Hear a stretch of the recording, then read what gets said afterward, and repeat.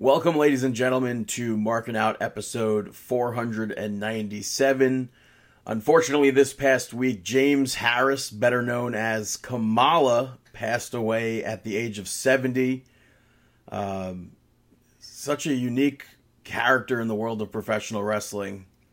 Yeah, I mean, I remember as a kid, his gimmick was just an eye catcher, especially as a child.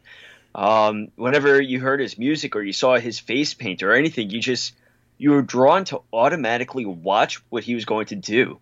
I mean, I remember as a kid seeing him back in 1992 in the Manhattan Center at a Monday Night Raw. That's cool. I remember watching him as a kid and legit like laughing about how this guy was trying to pin his opponent the wrong way, like Cameron. You know, like Cameron. Yeah.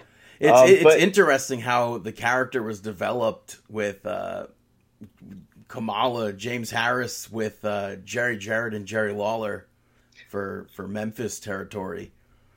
That like Jerry Lawler's like you're not a wrestler.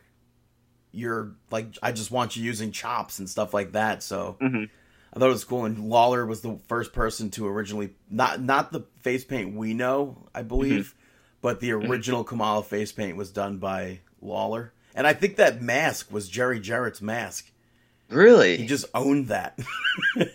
I'm pretty sure he just owned it in his and they filmed the original vignette for Kamala for Memphis territory was filmed at Jerry Jarrett's place, like gigantic estate. It has to be for there to be like an actual pond, like a big pond or whatever. And it was interesting to hear Jerry Lawler speak about that, I believe on Busted Open. That's incredible. You know, like, there's just so much to remember him by, from the chops, the face paint, the pinning. His reactions to The Undertaker. Yeah, definitely. Probably like most well remembered for his work in the 80s and 90s against guys like Hulk Hogan and The Undertaker. But in later years, even, I thought it was cool. They brought him in to face Umaga when Umaga was wrapped up in like a feud with Eugene. So, but it was cool because Umaga and Kamala were very similar characters. Yeah, where they weren't wrestlers; they were beasts. Yeah, and both like nonverbal. Yeah, and they also brought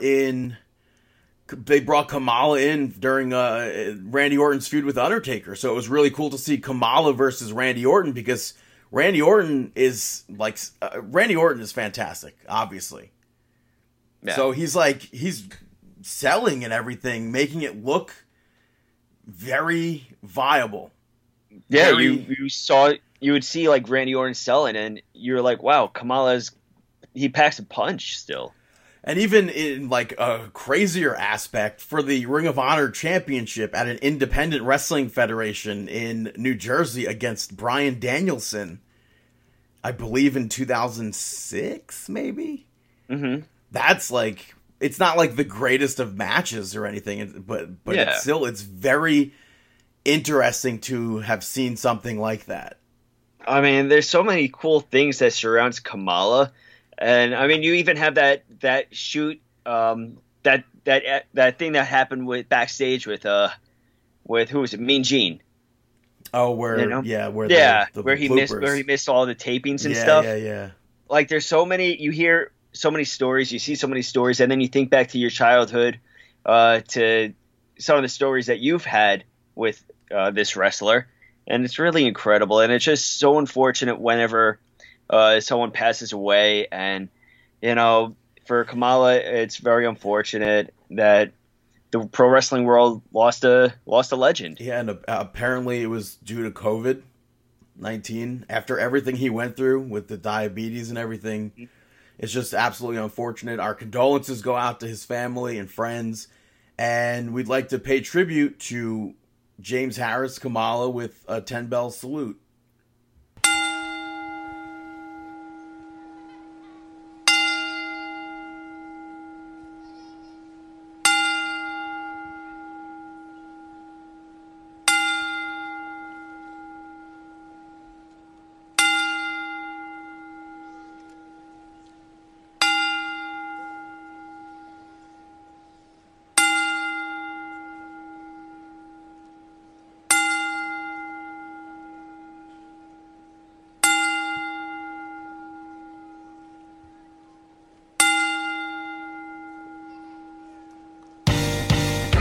This is Markin Out. Pro Wrestling Talk by Pro Wrestling fans. We marking out, y'all. Follow on Twitter. Pro Wrestling Talk by Pro Wrestling fans. We marking out, y'all. Marking Out. Pro Wrestling Talk by Pro Wrestling fans. We marking out, y'all. Brennan likes fisting. Pro Wrestling Talk by Pro Wrestling fans. We marking out, y'all. We're marking out.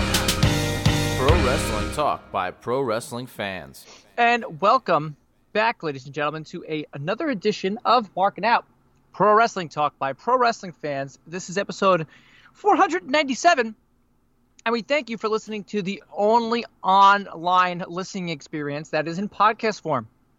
Several ways that you can find us social media-wise: Facebook.com/markinout, Twitter.com/markinout, YouTube and Instagram.com/markinout11, and you can email us at markinout1@gmail.com. Find our merchandise at prowrestlingtees.com/markinout. And you can find myself, Chris, at Chris Sweendog on Twitter, Dave, who will be here later, at DaveTheRave_MO, and our social media influencer, Brandon. You can follow him at BTTG161, and he's here. And how are you doing, Brandon? I am doing awesome as always. How about yourself? I am doing spectacular. How was your week? It was pretty good. It feels like a week ago that I already did stuff. Or not even, not a week ago. It feels like a month ago. Like I grilled pineapple pizza last week, or this week, I should say. And I burnt it, so it sucked. But like the top part was like spot on. So that was good. Grilled the pineapple first? No, I don't want grilled pineapple. I just want like fresh pineapple. I don't want like canned pineapple or anything. No, I mean it's good, but not on a pizza. I'd rather have just like the straight up normal pineapple. And I had green peppers. I pickled some onions and some lime juice. It was really good. The top part, at least, not the crust. But I also grilled up zucchini and onions. But I think zucchini, I don't think I've ever done before on the grill. And I was kind of disappointed. I seasoned it a lot, and for some reason it just wasn't flavorful. And I don't know, maybe I cooked it too long? I'm not sure. So, that was disappointing. I don't know. Zucchini for me is just boring. I mean, I'll make zoodles with it, which is good. But other than that, zucchini on the grill is like really, really boring. I feel like I've had like really good grilled zucchini in the past, but it just wasn't. I mean, maybe I did overcook it because I wanted like a snap to it still. And it wasn't. I followed the instructions, quote unquote, as per a couple of YouTube videos. And it was just like floppy. I don't know. It was floppy. Yeah, but I had Chinese food for the first time in 3 months, so that was like good Chinese food this time. It wasn't garbage, so it didn't leave me wanting more. So that was good. Okay. Yeah. How about yourself? Awesome. What'd you do?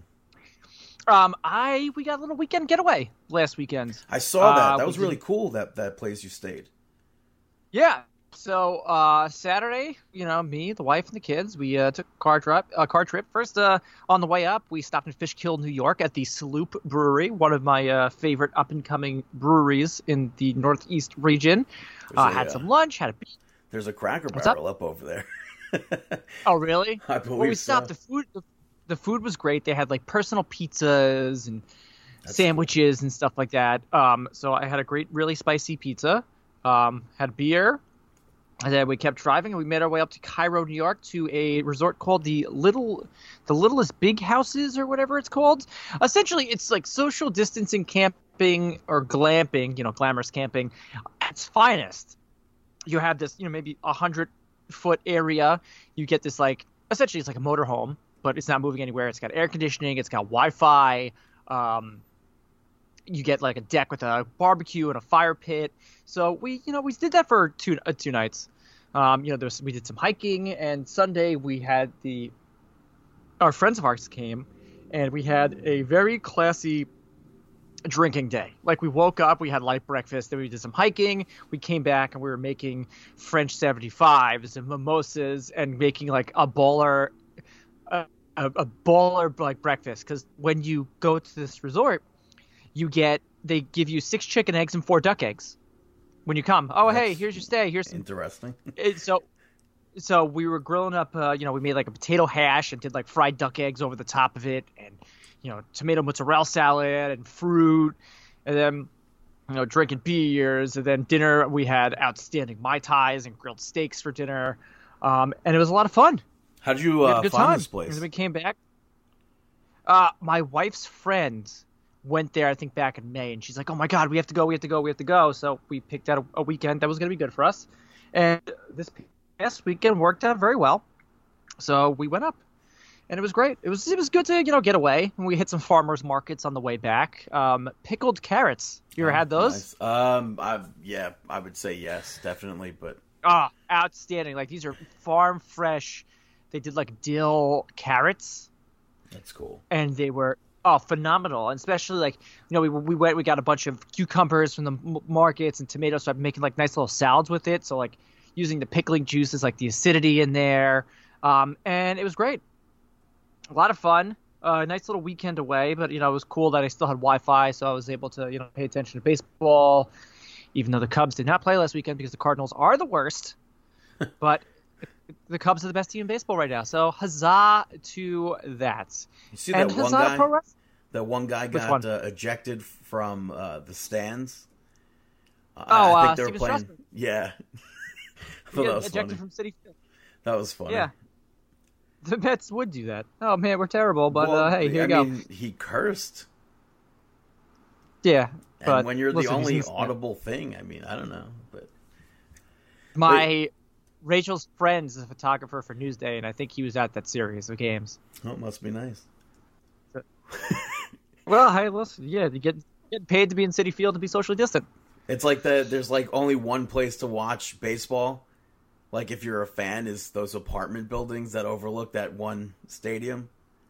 I forget which one it is. In San Diego, I think there is. And then there's also rooftop seating by Wrigley that you can, watch but can you baseball. But do they have rooftop seating now during social distancing? Yeah, because it's across the street. Oh, okay. All right. So there was Steven Souza Jr. on the Cubs threw a baseball to those rooftops 2 days ago, say. So that was cool. But the rumor has it that some teams might be getting fans back in the stands soon. So, there's concerts going on. Yeah. In Sturgis. Yeah, that was a hot topic this week. Yeah. And Trapped, who are terrible, decided that they had to, augment their pictures to show a larger group of people. But like America's Got Talent has, Pro Wrestling Tees.com just Markin Out. America's Got Talent has fans watching now. Like, they have like a virtual audience, which is a rumor that WWE is going to have a virtual wall. They're going to apparently be at the Amway Center. Okay, well, the NBA's doing it. The NBA has virtual fans? Yeah, they have a whole like virtual setup around the outside. I didn't realize they had virtual fans, but I saw their setup. Yeah, they're the ones that are doing it the best. Yeah, so maybe that's coming to WWE soon. I know I'm 110% not going to apply. I like to pay attention. I don't know how you could pay attention and watch it on a laptop or something. So yeah, from that far away too. Oh man. Well, I'm assuming you would get the actual camera angles. You're not going to be on a laptop. You should be like getting the feed. What are they going to make these people pay like $100 to go in? I would assume it. No, you're not going in. Well, it's a good to be virtually present. No, you just probably. I'm assuming it's just gonna be like a queue or something. You sign up, and if you get chosen, you get chosen. Wow, that was a Jeff Jarrett reference. Stupid. But, if you get chosen, because America's Got Talent, you sign up for it. I could have signed up, and I chose not to, because I think that's weird. You didn't want everybody to hear how great you are on spoons. On spoons? What? What do you mean? Oh, no, I thought you were signing up for America's Got Talent. Yeah. Do you remember that time we almost started a jug band? Yes, I do remember that. Oh man, that's funny. Oh man. Oh, and I got some t-shirts this week. Yeah. In the mail. Right after we recorded last week's show, I got my new old Iron Maiden Best of the Beast shirt. Got to give a big shout out to Will at Deep Cover NY. Follow him on Twitter at Deep Cover NY. He's got sick vintage stuff. He's got sick vintage wrestling stuff. You name it, he's got it. And he threw some old wrestling magazines in for me. So that was pretty dope. Nice, yeah. My Matt Cardona Strong Island AEW shirt came in the mail this week, which is cool. And I did get some figures this week as well. I was on the way home and I was like, oh, let me stop at Target, see what's going on. In the wild, I found Matt Riddle Elite 78. Is that the Yankee pinstripes or? He's all white. Oh, he's an all white. It's a cool figure. You know, the sandals are a great point to it, which is awesome. I got my Rick Rude figure. I spoke about that. And me and Brandon, Brandon and myself both got the new ringside exclusive Edge 3-in-1 figure of heads of Edge, Kurt Hawkins, and Zack Ryder. With the figure's just it's outstanding. Yeah, mine had glue all over it, but I was able to get it off with. Freaking. Yeah, it must be nice. I was able to use the nail polish remover trick. So. Yeah, but it was great. It's a cool figure. I should have bought 4 now because just to do pose them all together on like a ring. You know how? Well, you would have only needed stand in the middle and give the horns up. You would have only needed the 3 though, no? I know, but I want to keep one MOC, brother. Box. Okay. Yeah, and still no AEW figures around here. So. Small amount available to the public equals high demand. Yep. Equals more ordering, equals more series. Equals more people going to Ringside Collectibles and getting them since they don't have to hunt for them. Using the code MAJOR for 10% off. That's it. Let's talk about wrestling now. And we'll start off with Impact. Yeah, Impact. Another great week.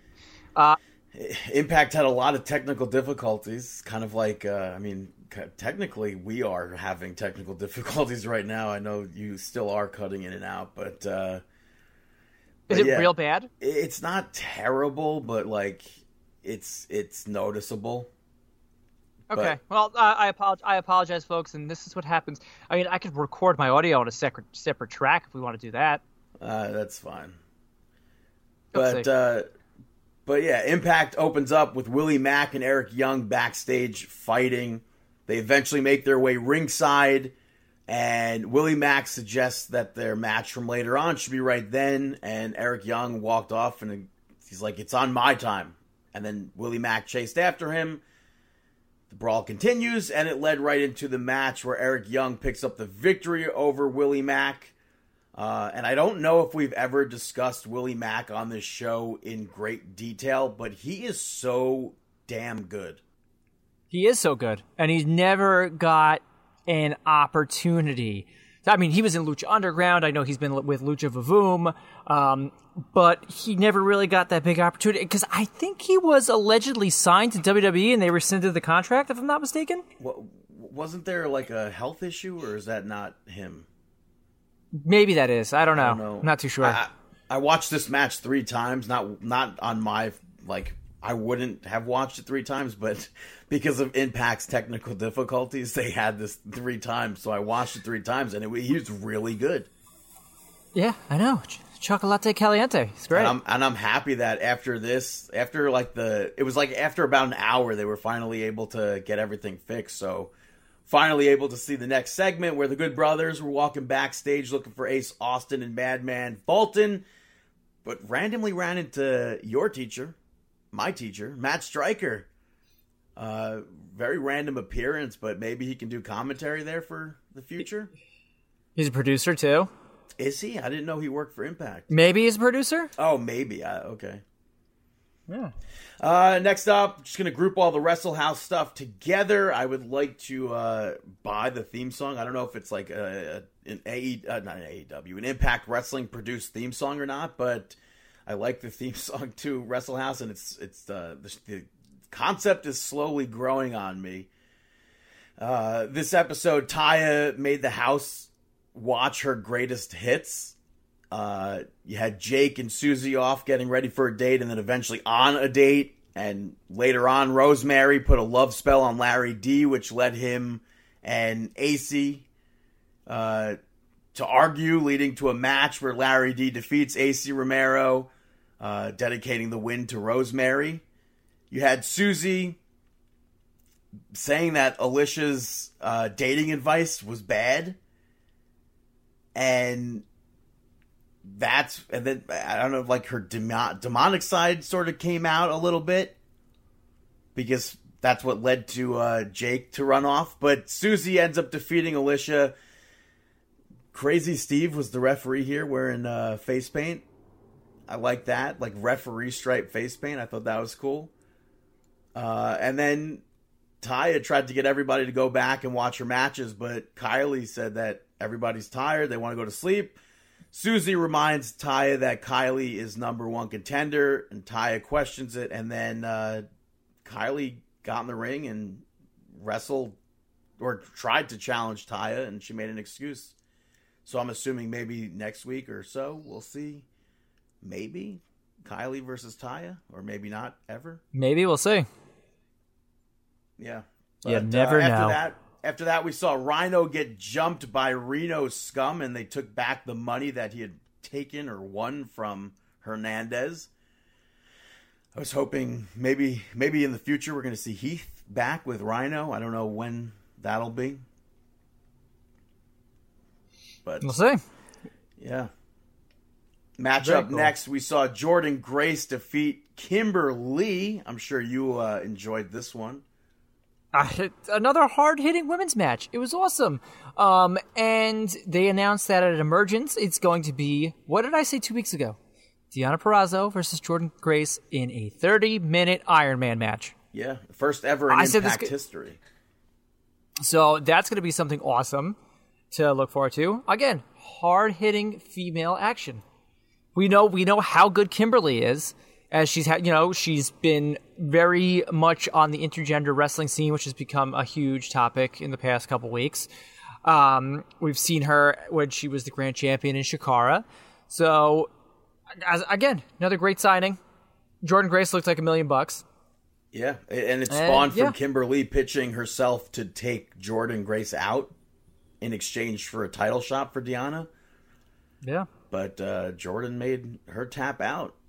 After this, we saw an episode of Locker Room Talk with Madison Rayne. Is this like a new thing? Or? No, I think this was like, it's been a thing. Okay. But I almost said Slater. No Slater. It's just Heath was the sponsor of that show and pitched himself for Impact, #sign Heath or something, or Heath for Impact or something. I just thought it was funny. Yeah, I thought it was really funny that they're like, and now a word from our sponsors, and it's a 30-second ad of Heath trying to get signed. I thought that was really funny. But RVD and Katie Forbes were the guests here, and it was just them making out and RVD putting Katie Forbes over, and then Sami Callihan hacks in and teleports. Didn't know he had teleportation powers. Well, they're pulling this gimmick, this hacker gimmick, off in Impact like they didn't do. He's like Ghost Rider, but like 2020. I loved it. I thought it was cool. I'm not liking this RVD segment at all. I'm fine with Sami Callihan doing the hacker stuff, but I am not at all enjoying this RVD and Katie Forbes thing. RVD just seems tired, he doesn't want to be there, it seems. So I don't know, it's just, I don't know, I miss RVD. This to me isn't RVD. But Sami Callihan tried to beat RVD up, and RVD and Katie Forbes put a stop to it. And they made out more. Yeah, and after this, we saw a backstage segment with the Rascals, and Moose questioned where Wentz got his EC3 hoodie from and tried to make him take it off. And then Moose challenged Suicide to a match next week because Trey was there wearing Suicide's mask. And then he gave it to Dez. And they were like, I don't want this. I don't want it. Nope. So next up, go on. You had a women's tag team no disqualification match as Hogan and Steels pick up the victory over Havoc and Nevaeh. I would have liked to have seen more weapons be used in this and more tag spots. They'll use a freaking table. Yeah, but still, you're giving me a no DQ match. I would have liked to seen a little bit more weapons, but I thought this match was great. I really enjoyed this. Solid women's division. Yeah, and like you said, Havoc ended up going through that table for the victory. I would have assumed that Nevaeh and Havoc were going to be picking up that victory. But that wasn't the case. After this, the Good Brothers met up with Coach Scott D'Amore backstage, and he was like, Ace and Madman aren't even in the building. And they were like, we're going to the ring until we get answers. And Scott was like, man, I'm getting real Hall and Nash vibes from that, which I popped for. But that they didn't even go to the ring just then. But Moose backstage walking. EC3 video started playing on the wall. I like that. I did too. I thought that was really cool. And EC3 said that he was going to, in order to move on, he has to destroy Moose. And then Moose got all paranoid. So it's going to be interesting to see where that leads to. But the next match was Dez versus Suicide, which got cut off by the Good Brothers. They took both of them out. That's very much so like Hall and Nash. They took the Rascals and Suicide out, and they called Ace Austin and Madman Fulton out, but like Scott said, they weren't there, and they appeared via video, and they said, we'll see you night 1 at Emergence, which is next week. Perfect. Good. Yeah. Gets them in the ring. And then you had your main event of the evening. An Eddie Edwards open challenge for the Impact World Championship. And it turned out, as Brandon wanted last week, being the debuting or the returning the most professional wrestler in the world today, Brian Myers. Yeah. Cutting a great promo. Yeah. Eddie Edwards called out Eric Young and got Brian Myers. It's still cool. I like that. Still great. Awesome match. And you know what's really interesting here? Josh Matthews putting over Brian Myers big time, mentioning that he's a former TNA Tag Team Champion with Trevor Lee, also dropping that he's a former WWE Tag Team Champion with Matt Cardona. Matt Cardona gets a mention on Impact, and which I do hate when companies mention accolades from other companies, but I like, how could I not pop for that? No, absolutely not. It was great. And it's really cool to hear two different companies putting over the Major Wrestling Figure podcast, because we had it on AEW and we now have it on Impact. So that's cool. Yeah, as they should. But awesome main event match. Eddie Edwards wins with the Boston Knee Party. And yeah, now where does Brian Myers go from here is the question. Yeah. I don't know. Should be interesting to see. I don't know. Next week, give him a squash. Really put him over. Give him some more mic time, because his mic work is fantastic. And as I said, put him in the X Division. They're not doing anything with the X Division. Well, I mean, right? I mean, they kind of are, though. Since this kind of restart. Okay, so they had the Dez versus Suicide was billed as an X Division match. However, that gets cut off by the Good Brothers. Yeah. And they also had a backstage segment with the champion, Chris Bay, but it was Rohit talking to him about TJP and Fallah Bahh. Yeah. And he was saying how he should give both him and TJP the title shot, so it'd be a triple threat, and you'd have more odds. It'd be more like a handicap match. Okay. So they are kind of doing stuff with the X Division, but I understand where if you were to watch from Slammiversary to now, you had the one rematch that they had on the first night, Chris Bay versus Willie Mack. God, they made their whole company based around the X Division, and now they're only giving them 2 minutes in each show. That's ridiculous. So, if Myers can go, no, I said so. But yeah, if Brian Myers could go to the X Division and do stuff there, I don't really see that happening though, because Chris Bay they're currently doing that with Chris Bay, so we'll see. But another solid week of Impact Wrestling. Yeah, we should, I guess, move back in time and go to Monday for the women's tag team tournament for AEW. That's right.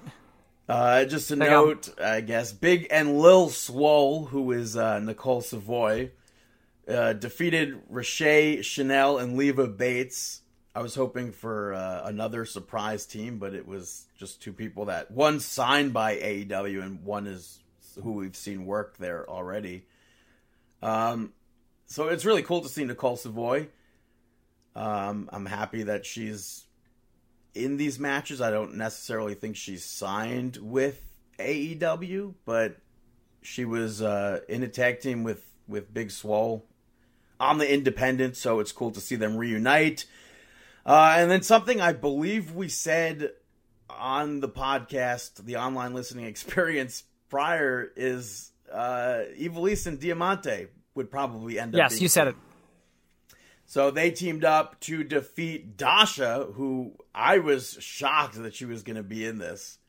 Because I thought for sure her last match prior to this would have been 2015 in NXT, but apparently she had one other match last year against Renee Michelle.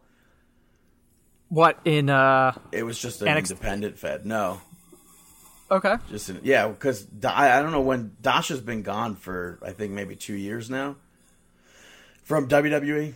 Rachel Ellering was also in the match. I don't know if she's signed to AEW or not, but she could only help that division. And she was on Dark this week, facing off against Penelope Ford. Yeah. But Dasha, I was very surprised that she was even picked for this. I thought she had a career-ending injury, so I'm happy that's not the case. So it was really cool to see her. But I just assume the finals will be the Nightmare Sisters versus Ivelisse and Diamante. But they announced that the actual tournament's going to be on Dynamite next week. Yeah. So that's good. Well, is that the finals or is it the quarterfinals? They say the finals, finals, so I don't know if it's going to be 2 matches or what. I'm not sure either. Or maybe it'll be like this week on Dynamite will be the semifinals, and then I don't know how this stuff works. I don't really understand semifinals and quarterfinals, especially when there's only 8 teams. So yeah, but AEW, they kick off the show. They showcased having fans this week, which is weird because I'm pretty sure they've been having fans there, but I guess. Well, I feel like no, but here's my thing with that is that AEW gets so much flack for everything. Every single little thing that AEW does wrong gets put under a microscope by the internet wrestling community. So I feel like they're trying to show everybody, hey, that's why that it was really awkward. It's like, yep, we got fans here. Yep, we're playing by the rules. So they kind of have to showcase that because they know that, in 5 minutes, NXT Stan is going to go on social media and be like, oh, AEW is not following the rules, this, that, and the other thing, blah, blah, blah, blah, blah, blah, blah. Even though WWE does everything But right. in the same sense, it's like the people who go say that they're not fans and they know people there. So to me, I think it's stupid. I think it's stupid. Why put people at risk like that? It just doesn't make sense. And then, like we said earlier, with Smash Mouth and Fozzy at Sturgis in South Dakota. But there's also indie wrestling going on right now too. Yeah, I saw a majority of the indie wrestling that I've seen. People have been wearing masks. A lot of them have not been socially distancing, and that makes no sense at all. Yeah, at all. I don't understand, but a majority of the AEW fans were at least wearing masks. Some of them you could see not wearing them properly, but you could still go to our YouTube channel, Markin Out 11 on YouTube, and give a like ski to the important PSA videos that we have. Yeah, or give nut likes. Yeah, that's true. But anyway, you started off the show with the Young Bucks picking up the victory over the Dark Order. You had the Dark Order come out, and then Nick Jackson gets a roll up for the win. Yeah, I like Dark Order attacking them from the start, and I like the other members actually. I like how they watch over the matches.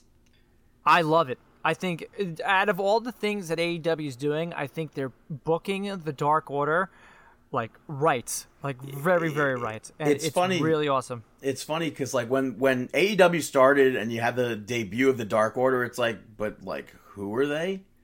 And you were complaining about storylines and this, that, and the other thing. Yeah, and now this stuff is finally coming into fruition. And then as it progressed, it's I like the Dark Order. And then it's here's Brody Lee as a parody of Mr. McMahon. It's I absolutely hate this. But now I think I think Dark Order is one of my favorite things in AEW, especially because we get to see showcase talent like John Silver and Alex Reynolds. Yeah, they've been doing awesome. After this, we saw MJF walking backstage. I got to mention this because they did a security guard entrance, which I thought was funny because MJF was an extra for WWE when Samoa Joe was making his entrance for NXT TakeOver Brooklyn 2, and it was the same exact thing where he's walking backstage and pushes a security guard. He was the one that was pushed. I thought it was funny. Yeah, I thought it was great. I thought it was really well done. But it leads to him in the ring basically talking about Moxley. Moxley's music hit. MJF sent everybody into the stands because that's where Moxley normally comes from. He came from the entranceway, took out MJF, and now Smart Mark Sterling is trying to get a petition going to ban the paradigm shift. It's already gained all of its signatures that it needs. Oh, wow. So Tony Khan might have to seriously take a look at that. Yeah. What? I forget. What was that backstage? Well, once we get to it, we'll get to it. So next up, you have a backstage interview with Matt Hardy and Matthew Hardy and Alex Marvez talking about Sammy Guevara and last week, being a dangerous wrestler. Yeah, he's not cleared for 10 days, which just happens to be Saturday. But he promised to end. And it's Hammy. And it's picking. Yeah, I know. I'm talking about MJF. It's picking up on the sheets. MJF's attorney starts petition to ban Jon Moxley's finisher from AEW. Oh my god. Yeah, that's funny. The Salt of the Earth released a statement from his quote-unquote attorney, Mark Sterling. His legal representation has started a position on change to ban Moxley's paradigm shift from his moveset while facing his client. My client believes that the vision of wrestling fans, blah, blah, this, that, and the other thing. Smart Mark getting himself more over than he has. You could check out the petition here. Let's see. It's just under, it needs 2,500 signatures, and it's at 2,400 signatures. So, yeah. So, back to Matt Hardy said he's going to end Sammy Guevara and then attacked Mike Posey because he thought it was Sammy Guevara. Yeah. Next up, we had Cody defending the new TNT Championship, which I have to say, what are your thoughts? I think I like the old one better, which is bizarre. Really? Yeah, this one just looks like a fireman gimmick. I don't know. This looks weird to me. But yeah, Cody defeats Scorpio Sky to retain the TNT Championship. Mike Chioda was the referee for this match, which I popped for. I don't know if he's going to be signed with AEW, but they seriously need a senior official like that. That's awesome. I hope he is. They definitely 110% need Mike Chioda there. But also, I didn't know if MJF signs were around the ring from the start of the show. But I noticed they were. From this match on, I noticed it. And I thought it was funny because of the history that he has with Cody. But, okay, so I like Scorpio Sky in single action. And I liked his match Singles action. Yeah, and I like his match with Jericho for the AEW Championship last year. But for me, this one just lacked. I was looking forward to this match the most, but I don't know. I don't know. Something just for me wasn't there. I don't know. How did you feel about this match? I liked it. I liked Scorpio Sky's entrance. Yeah, because you think he's, something's going on backstage. I enjoyed the match. I like these open challenges, whatever you want to call them. I liked post-match though. Cody, by the way, won with a 4 count. Let's not get onto ridiculing the referees in AEW. Dude, it has to be a gimmick in AEW where Mike Chioda comes in and also screws up. Come on, it has to be their gimmick. There's no way. Post-match, Mr. Brody Lee appears on the screen and says that on the Saturday, August 22nd edition of Dynamite, he's taken the gold and his time is up. I think this is great. I like this. I wanted. So do I. And he had the old title with him still, and he's like, "When I win the new title, I'll give you this one as like a remembering thing or whatever it is." Yeah. After this, we saw Kenny Omega and Adam Page. I almost said Kenny Page. You said that last week too. Did I? Yeah, you almost said that last week too. That's funny. So Kenny Page and Adam Omega defeated the Jurassic Express to retain the tag team championships. They randomly showed Kazarian sitting by himself, which is weird. I don't know why they did that, but maybe they're just trying to throw like different curveballs at you. Oh, hey, guess what? This person's going to be in the Four Horsemen stable. This person's going to be in the Four Horsemen stable. That's a Sue's going to front the Four Horsemen stable. But yeah, this match to me was all over the place. Yeah, I feel like that's the Kenny Omega Adam Page dynamic. Yeah, and it ends with a springboard clothesline V-trigger combo from the team of Adam Omega and Kenny Page. After this, we saw Proud and Powerful backstage with the Best Friends gear, tearing it apart in the showers. Kind of disrespectful. Extremely disrespectful. These hooligans. Yeah, how dare they? How dare you, pal? But up next was the big tag team appreciation night segment, where they had throughout the night they had people naming their favorite tag teams. Tag teams naming their favorite tag teams. Where Jeff Hardy made an appearance on AEW Dynamite this week. But FTR was in the segment with the Young Bucks, Rock and Roll Express, as well as the Brain Busters. Young Bucks thank Rock and Roll Express, and FTR thank the Brain Busters. Rock and Roll Express put FTR over big time. They put the Bucks over even more. Then Tully, big time heeling over here, said that neither team is champions, so they should shut up and stop celebrating. And then turned his attention to Arn Anderson and questioned the Nightmare Family. Sean Spears comes out. Ricky Morton pops Tully in the face. And the Young Bucks go up. They separate everything. Rock and Roll Express is left in the ring with FTR. FTR hit Ricky Morton with the pile driver. I thought I marked out serious hard. Heat. Yeah, big time. I thought this was great. And then Adam Omega and Kenny Page ran down, and I assume maybe this will lead to a tag team title match between the two of them. Hopefully. Who, FTR and Page and Omega? Yeah, get those titles off of them. Yeah, honestly, I've been over them for a while. It's either going to be a Kenny Omega heel turn, and they have to. I feel like a lot of people are saying it too, that Kenny Omega isn't the Kenny Omega that he was in New Japan. He's the DDT Pro version of Kenny Omega. And he's not the face of a franchise, or face of the franchise. We know this. So they're not booking. They got to do something. They got to get him at. Oh my God, they're not booking him properly. They're not. Anyway, a lot of these people aren't being booked properly, but that's because they have a 2-hour show to build storylines. Yeah, but even still, look at the people that they're pushing. You can't really build. You can't build on Dark because all Dark is just straight wrestling matches with like a sprinkle, like maybe like 1 or 2 flakes. And you can't assume that everybody's watching AEW Dark, which is why I said the thing that I said the other week. You can't assume people are watching the women's tag team tournament.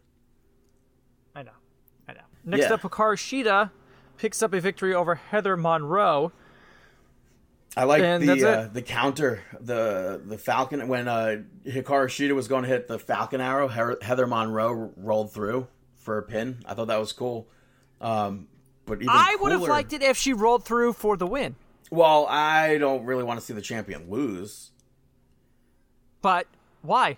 I don't know. I mean, because is Heather Monroe even signed to AEW?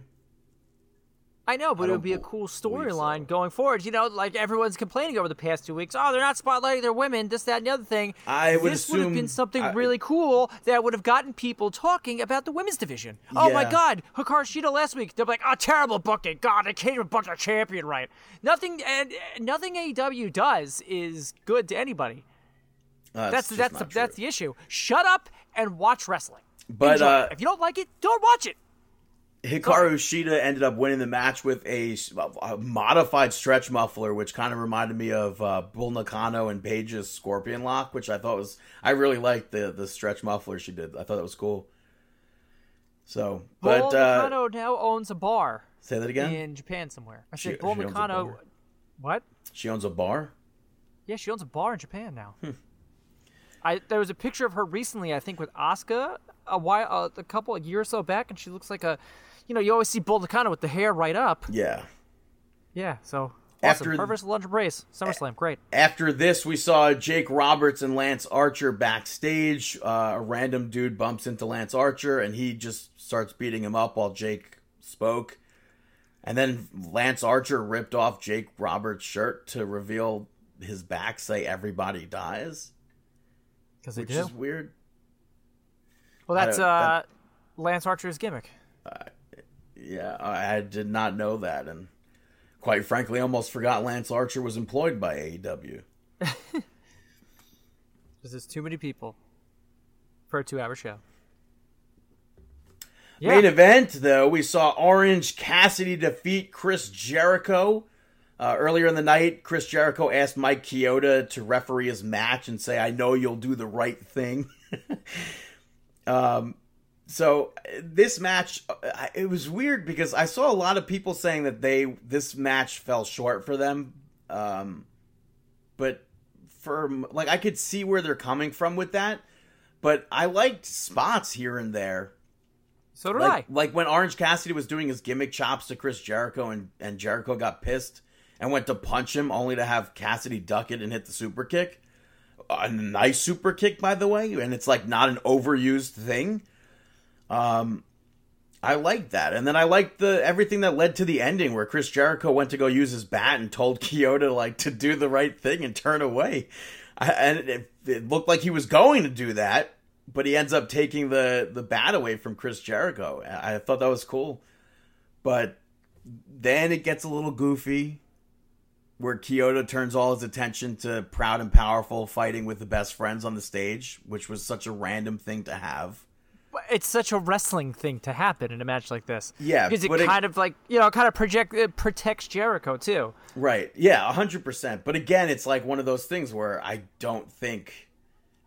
I just don't think the referee's focus needed to go away from the match. But I understand, obviously, in a wrestling match, booking-wise, in this specific match, that's how... every time a distraction happens ringside, it more than likely is referee looking stupid. And not paying attention to the match. Well, now this could be the whole thing where Jericho's like, oh, it's Chioda's fault, this, that, and the other thing. And maybe this sets up the third match at All Out. Yeah, so Jake Hager got in the ring, took Orange Cassidy out, and Cassidy still got his shoulder up. And again, the ending was a bit goofy, but I enjoyed the match for the most part. I don't think a lot of people... I'll say I enjoyed the match for the most part.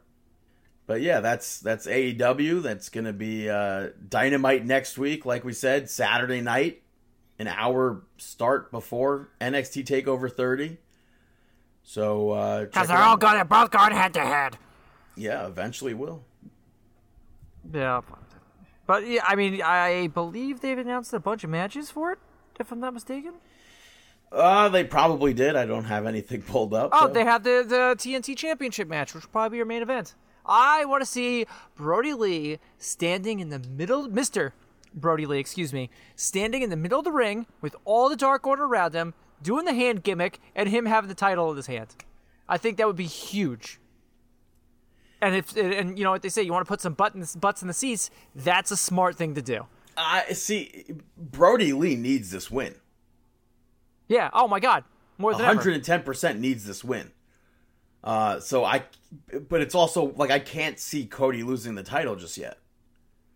Why? Then you get full behind the Dark Order because and have them take over everything. It's such a new title still, but yes, 110%. I would like to see Brody Lee win the match. Maybe he wins by like DQ or something. Maybe it's not like a straight shot where it leads to All Out. That's like a dusty or maybe the finish. I think it is a dusty finish. Like, that would make more sense, I think, to extend the storyline rather than just have it be like a random open challenge match. Have it make it mean more. Yeah, a little bit. But then you'll have this 4 Horsemen involvement, and then you have the Elite, and all these things are kind of really like intertwined. I think this is the best storyline going on right now in AEW is the Dark Order. Yeah, multiple segments. Oh, and then you have the Elite versus the Dark Order next week. Yeah, Alex, Johnny, and what's the other guy? The one that I really like. Angels. Angel, 5? Whatever. Yeah, Alan Yeah, Angels. let's just call him 5. Alan, yeah, there it is. He's great. I think he's fantastic. Yeah. And Johnny and Alex are great too. I hope they win. I hope they. Listen, I think we're on the same boat for something. Yeah, I would like 100% if Dark Order had a $50 thing to join every yearly thing to join Dark Order. Maybe imagine I'd sign that. up.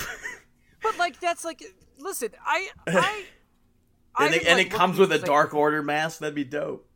I don't know, maybe not $50 worth, but you pay $10 a month for the for these marks out here that are like pooping all over like AEW heels. You pay $10 a month to have the network to then go on the internet and complain and judge every single thing that you watch on it, every pay-per-view.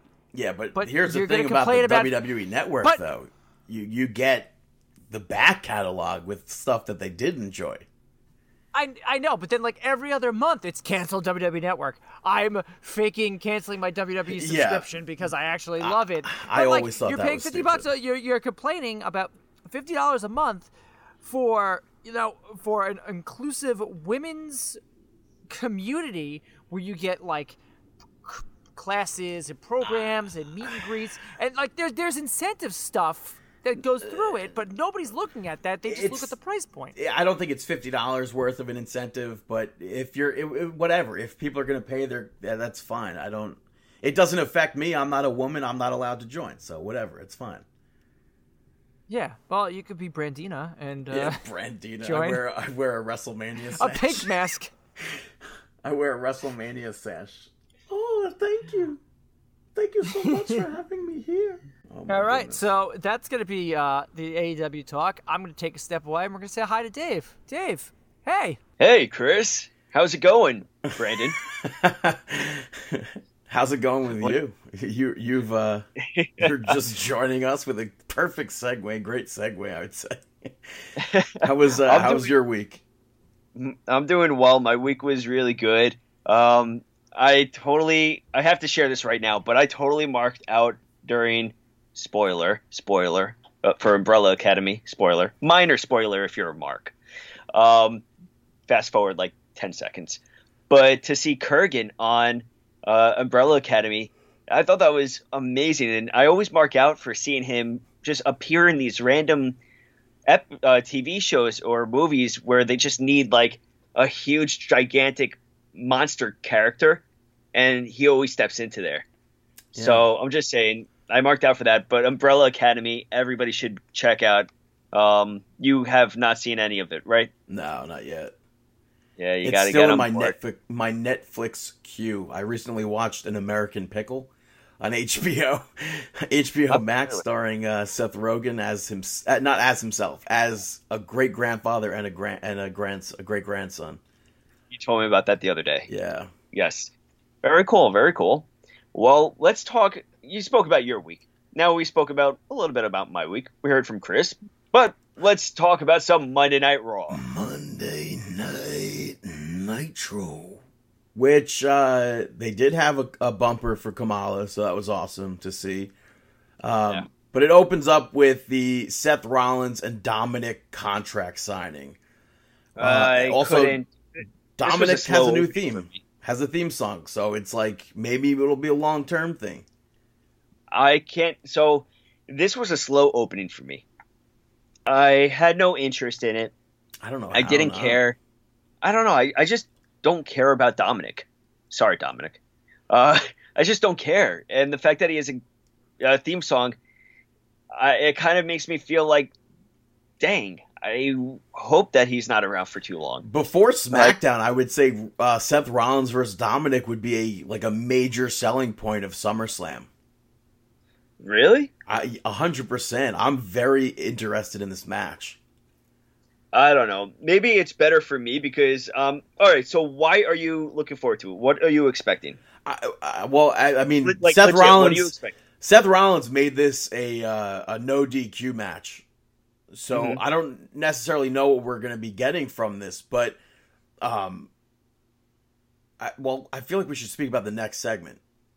All right. Well, before you say anything, I don't really have big expectations for Dominik. Dominik's already tied in with SummerSlam, so he's got SummerSlam history to it. So that's why I think it's cool so far.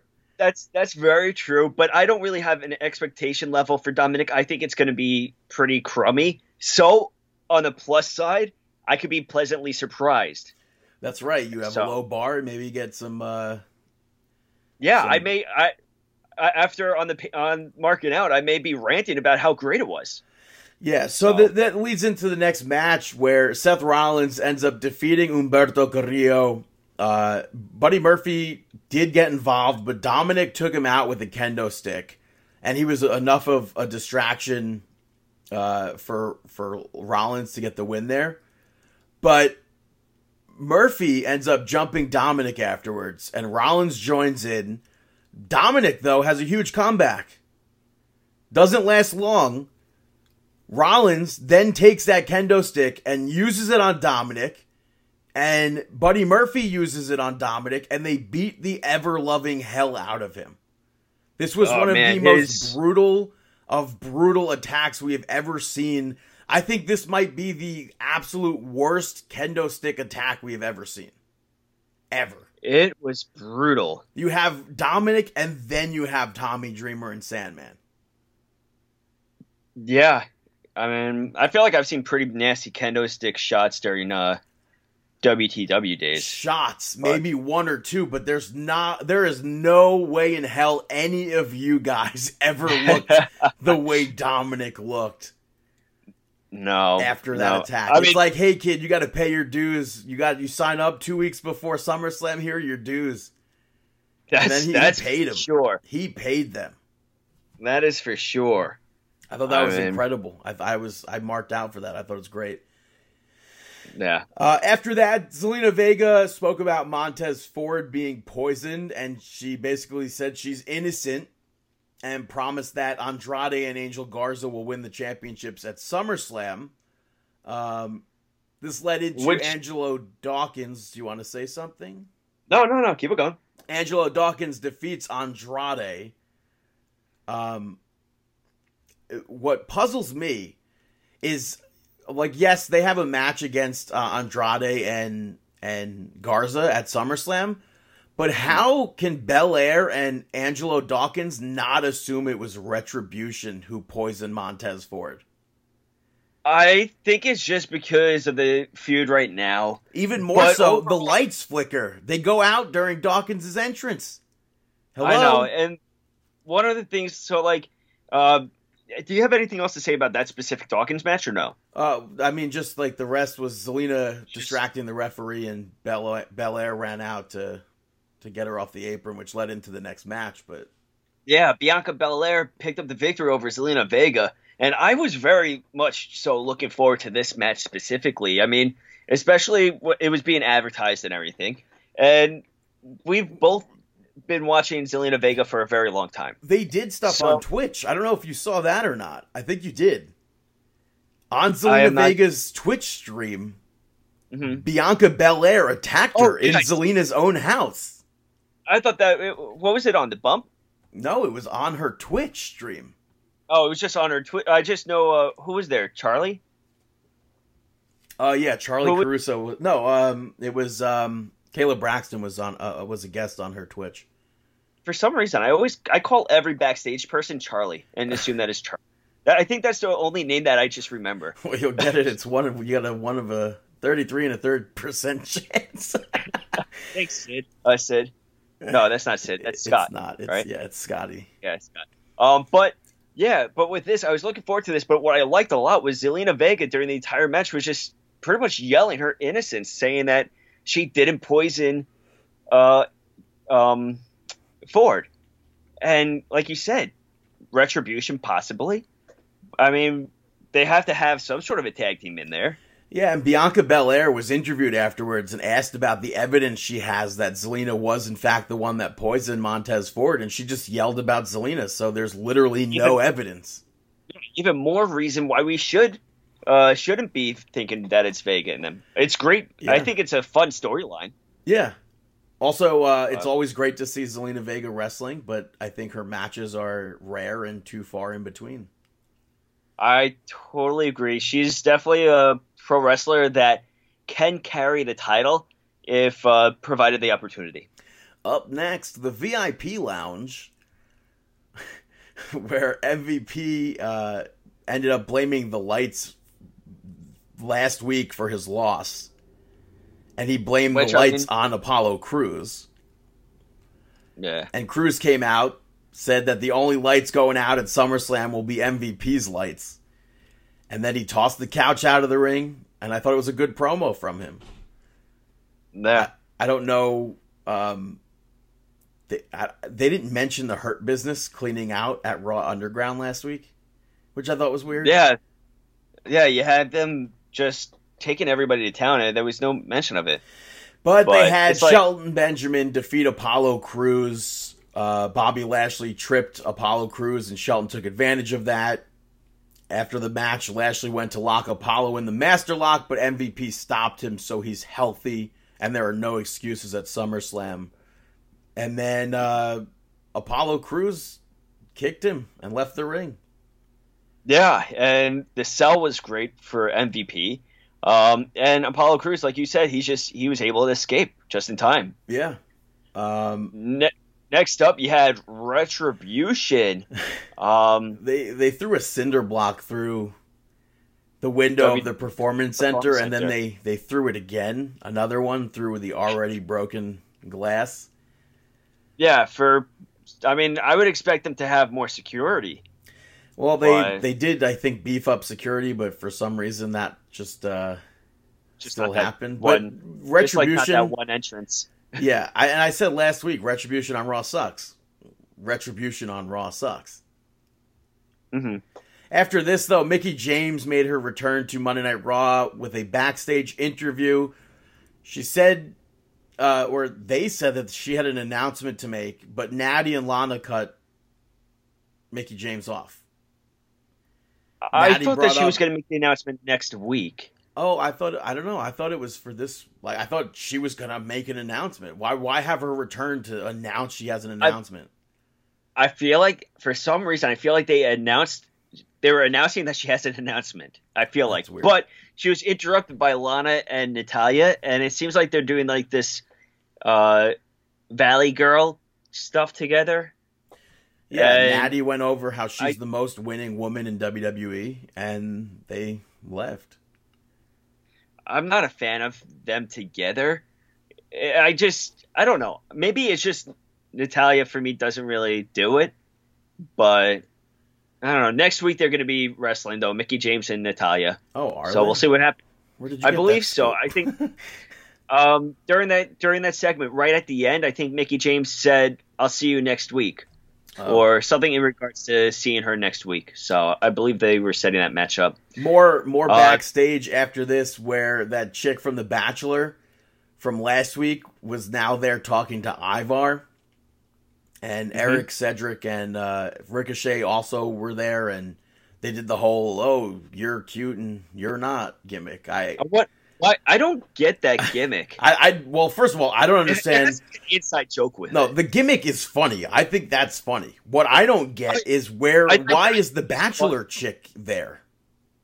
That I don't know. But I do agree. It's very funny, but there has to be some sort of a story behind it. Like, I don't understand. Somebody must have said something to someone backstage or sometime where this is just something that carried over. Yeah. But very funny. Next up, you had Viking Raiders with Two Fly Crew picking up the victory over Tozawa and his ninjas. Yeah, it was a quick match, but one of the ninjas. I kind of like that shirt. Say that again. I kind of like the shirt that they had. What is it? The Street the Street Raiders, yeah. The Viking Profits? Whatever. Yeah, Viking Profits. Yeah, I kind of like that shirt. That's a cool shirt. Yeah, so this is a quick match, and afterwards was the bigger picture as one of the ninjas pinned Akira Tozawa for the 24/7 championship, which was revealed to be R-Truth. He probably has the most championship reigns in WWE history now, or still. It's funny.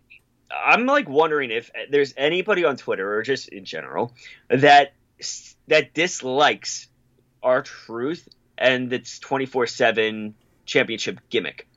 I think that is hilarious. And how does this is going to go down in history as him having multiple championship reigns. Yeah.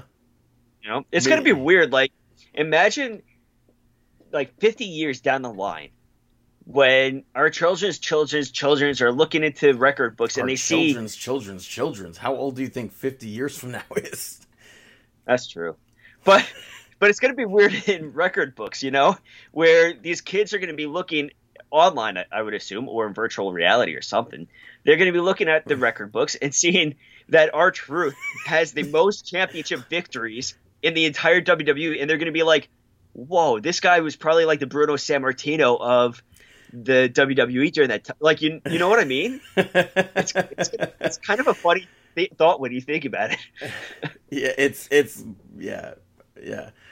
But after that, we had Drew McIntyre in a backstage interview.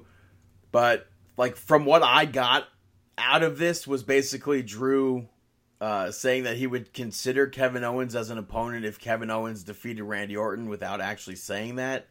Not sure if he actually said that or not. Like the actual, if I took that wrong. I missed it. I'm not too sure. The matchup after that, we saw Peyton Royce defeat Liv Morgan. This, I mean, I don't know. I liked the promo beforehand by the Iconics. Yes, I always love their promos and stuff, but I don't understand what they're doing with Liv Morgan, and I feel like even during this, they were kind of showing that Liv Morgan and Ruby Riott still aren't on the same page. Yeah, well, which is like random. And what's weird, Billie Kay and Ruby Riott got involved, which distracted Liv Morgan, and Peyton Royce hit that really nice spinning fisherman suplex again to win. I thought we were going to see Liv Morgan snap on Ruby Riott. I was expecting that as well, but now are they trying to? Like, I feel like maybe if anything they're going to do this as a heel turn for Liv, but it wasn't really necessary to do a heel turn for Liv because she could have done that on her own. And I feel like if she does heel turn and attack Ruby Riott, I don't think it's going to change anything unless you change her gimmick. I did dislike that this was only 2 minutes though. This should have been way longer. Should have been way longer than 2 minutes. Yeah, I was surprised. But next up, you had Raw Underground. Shane McMahon introducing it, and Riddick Moss and Cal Bloom going at it. They ended up brawling on the outside of the ring, came back inside the ring, and Riddick Moss picking up the victory. Riddick Moss dressed like Luke Harper, dressed like Jimmy Wang Yang. Cal Bloom, the son of Bo Beverly of the Beverly Brothers. Yeah, Riddick Moss didn't impress me at all. His wrestling moves weren't that great when he was in there with Cal Bloom. Well, Cal they were both football stars, not wrestlers to begin with, I believe. True. That's very true. I believe they both played college ball. Mm-hmm. That's very true. But yeah, after that we saw Asuka defeat Bayley, which I thought was a really good match. Sasha Banks distracted and attacked Asuka behind the referee's back. I thought it was great when Bayley went to go mock Kairi Sane. She went for like the sliding D, and Asuka caught her in the Asuka lock. Yeah. I thought that was great. So that sets up Asuka versus Sasha Banks at SummerSlam for the championship. Then we cut to more Raw Underground where Arturo Ruas defeated somebody who didn't get their name announced. He got tossed around. They had, I believe Ruas is a jiu-jitsu background. Yeah, I forgot if he's UFC or MMA, some sort of I think it's Brazilian jiu-jitsu. I forgot. But yeah, you had Daba Kato defeat another unnamed guy. Mm-hmm. And then you had Shayna Baszler step up and beat 3 women. I like that Shayna Baszler and Daba Kato went face to face for a moment. I was just like, okay, what's about to happen here? But Baszler, when she was going against those 3 women, the one of them, the blonde girl that she was facing, Emily Anzulis. She was on the Titan Games last season, and she also, I believe, has a jiu-jitsu background. It looked like at one moment Baszler just rocked her, and it just looked. I don't know. Sometimes this stuff looks dangerous at times, but I thought that this was pretty cool. I just wish the camera cuts would just like be null and void. What do you mean? They're like the 7 camera cuts for 1 second. True. I understand what you're saying with that. After that segment, we saw Retribution flip a car and then kick it. Like I said, Retribution on Raw sucks. they're, like, it just makes no sense. Why are they so much better on SmackDown? I don't get it. It's that SmackDown crew. Yeah, but the main event saw Randy Orton defeat Kevin Owens. It was a good match. I liked that stunner reversal into the RKO. But the real meat and potatoes of this was afterwards when Randy Orton asked Ric Flair to stay out there because he had something to discuss. Which had me think for sure Ric Flair was getting RKO'd. But they cut to commercial break. Mm-hmm. Back from commercial, though, Randy Orton ends up blaming Ric Flair and his ego for him having to face Kevin Owens. And it was a weird cut, too. It was like Randy Orton was ready to go into the promo, and then he kind of segued into the commercial, saying that he has something to tell him when they get right back or something. Yeah, but Orton said that he doesn't respect or love Ric Flair anymore because he's a liability to him. And pretty much saying how the current Ric Flair is not the Ric Flair of old, and he just has nothing for him. Yeah, he doesn't love him. Flair yelled at Orton. He's like, I want you to break my record. I don't want John Cena to break my record. I want you to break my record. And then Orton low blows Ric Flair, puts him down on the mat, and the lights flickered. Orton punts Ric Flair, but the lights were off. And then McIntyre ran down and chased Randy Orton off. I thought the segment was deep. I thought it was emotional, and I thought I can't believe I'm saying this. I thought it was actually good. Yeah, I don't know what's going on with 2020. Randy Orton promos. Yeah, I mean, 2020. What a year, jeez. But it was announced that Shawn Michaels will be there next week to deal with Randy Orton, so we know what's going to happen there. Yeah, I wonder what's going to happen next week. But I liked that the lights flickered and went out right when that punt kick was taking place. Just because, I mean, with everything that we're saying about Flair right now, I don't want to see him even try to sell the punt kick. But on the plus side, this potentially writes off Ric Flair from TV for a little bit.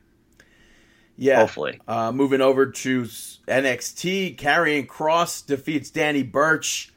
Burch starts off very hot, but Kross was Kross. Yeah, he couldn't keep it up. He hits the Kross jacket, puts him to sleep.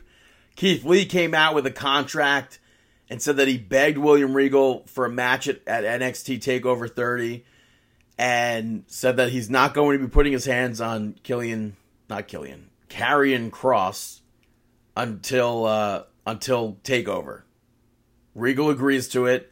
Now there's this contract.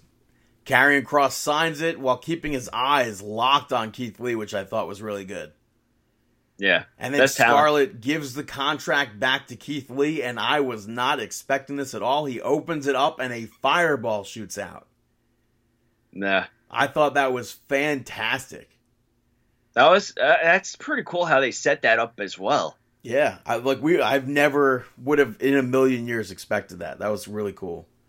No, not at all. And it only adds to the entire mystique aura around Kross and Scarlett. Yeah. You know? I like it a lot. But next up, you had Killian Dane take on Drake Maverick. This match actually ended in a no contest. Yeah, Undisputed ran out and attacked both of them. And then Adam Cole yelled at Pat McAfee and challenged him to show up next week. Yeah, well, I feel like bad for Killian Dane.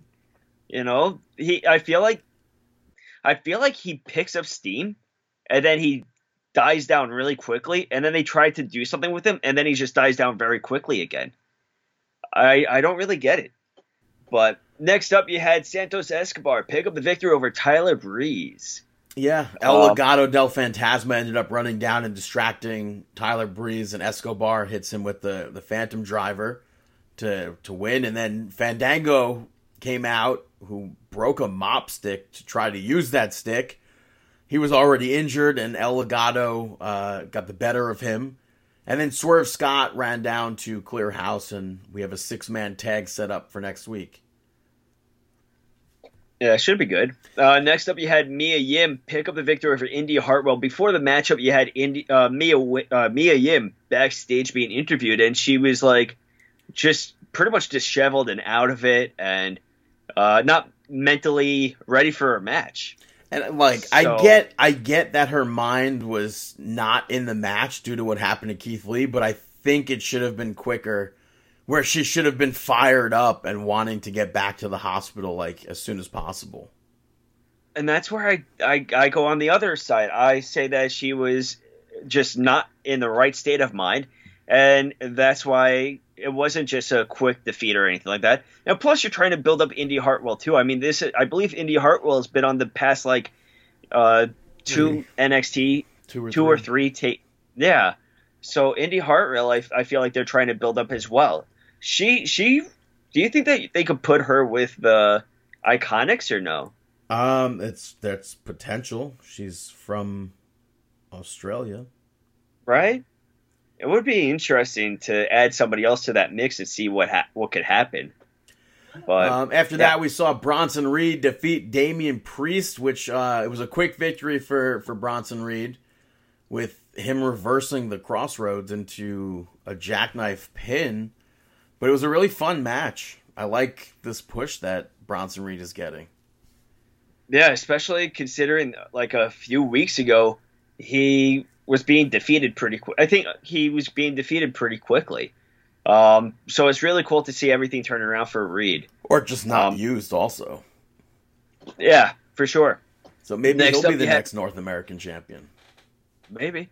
Next up, you had Robert Stonebrand, Aaliyah and Mercedes Martinez pick up the victory over Team Ninja, Casey Catanzaro and Kaden Carter. Yeah, I guess Team KC is out. And they changed their name to Team Ninja. Yeah. Robert Stone, though, cut a promo beforehand and tried to recruit Catanzaro for the Robert Stone brand.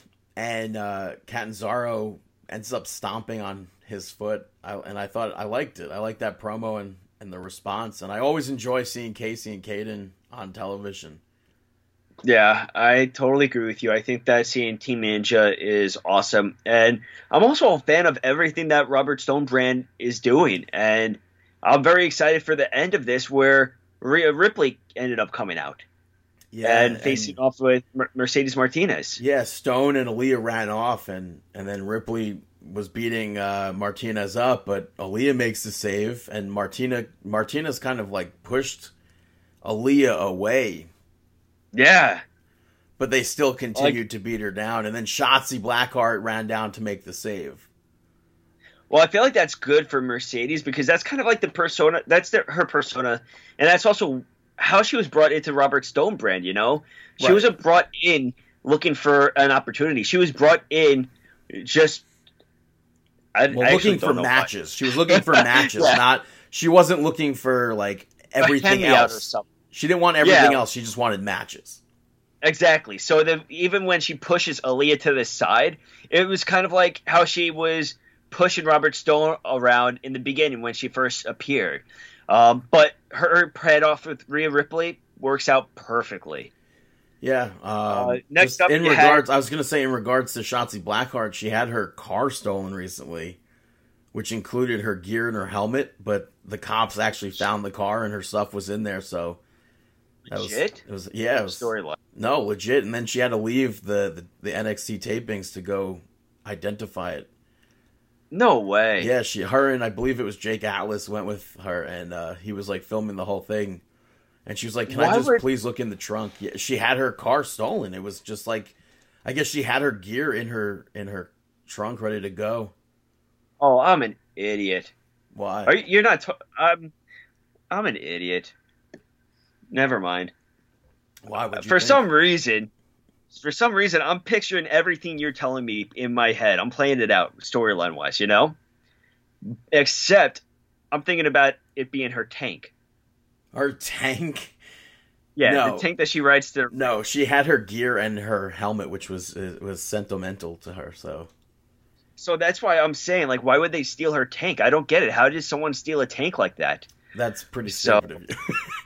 Or even like, why would she? How could she even have her gear in her tank like that? Her tank is parked outside of her apartment. Like what? I really don't know. I swear I have my doctorate. I don't know, but it was a fun thought. But yeah, so thankfully everything is back with her unscathed. But up next we saw the Gargano's house, which we have not seen a segment like this in a while. But Johnny Gargano, which also I popped that Doc Hendricks, the picture is still hanging in his house. I didn't even notice that. Yeah, but Gargano said that next week he's going to win and then go on to become the new North American champion and fix NXT. He was on a ladder fixing a light bulb, so it tied in. It was clever-ish. Mm-hmm. After that, we saw another Thatcher class on adaptation, and he was teaching about the Achilles tendon, which I'm sure you know something about. I don't really know much about it. Yeah. Yeah, the Achilles tendon. It's just behind your heel.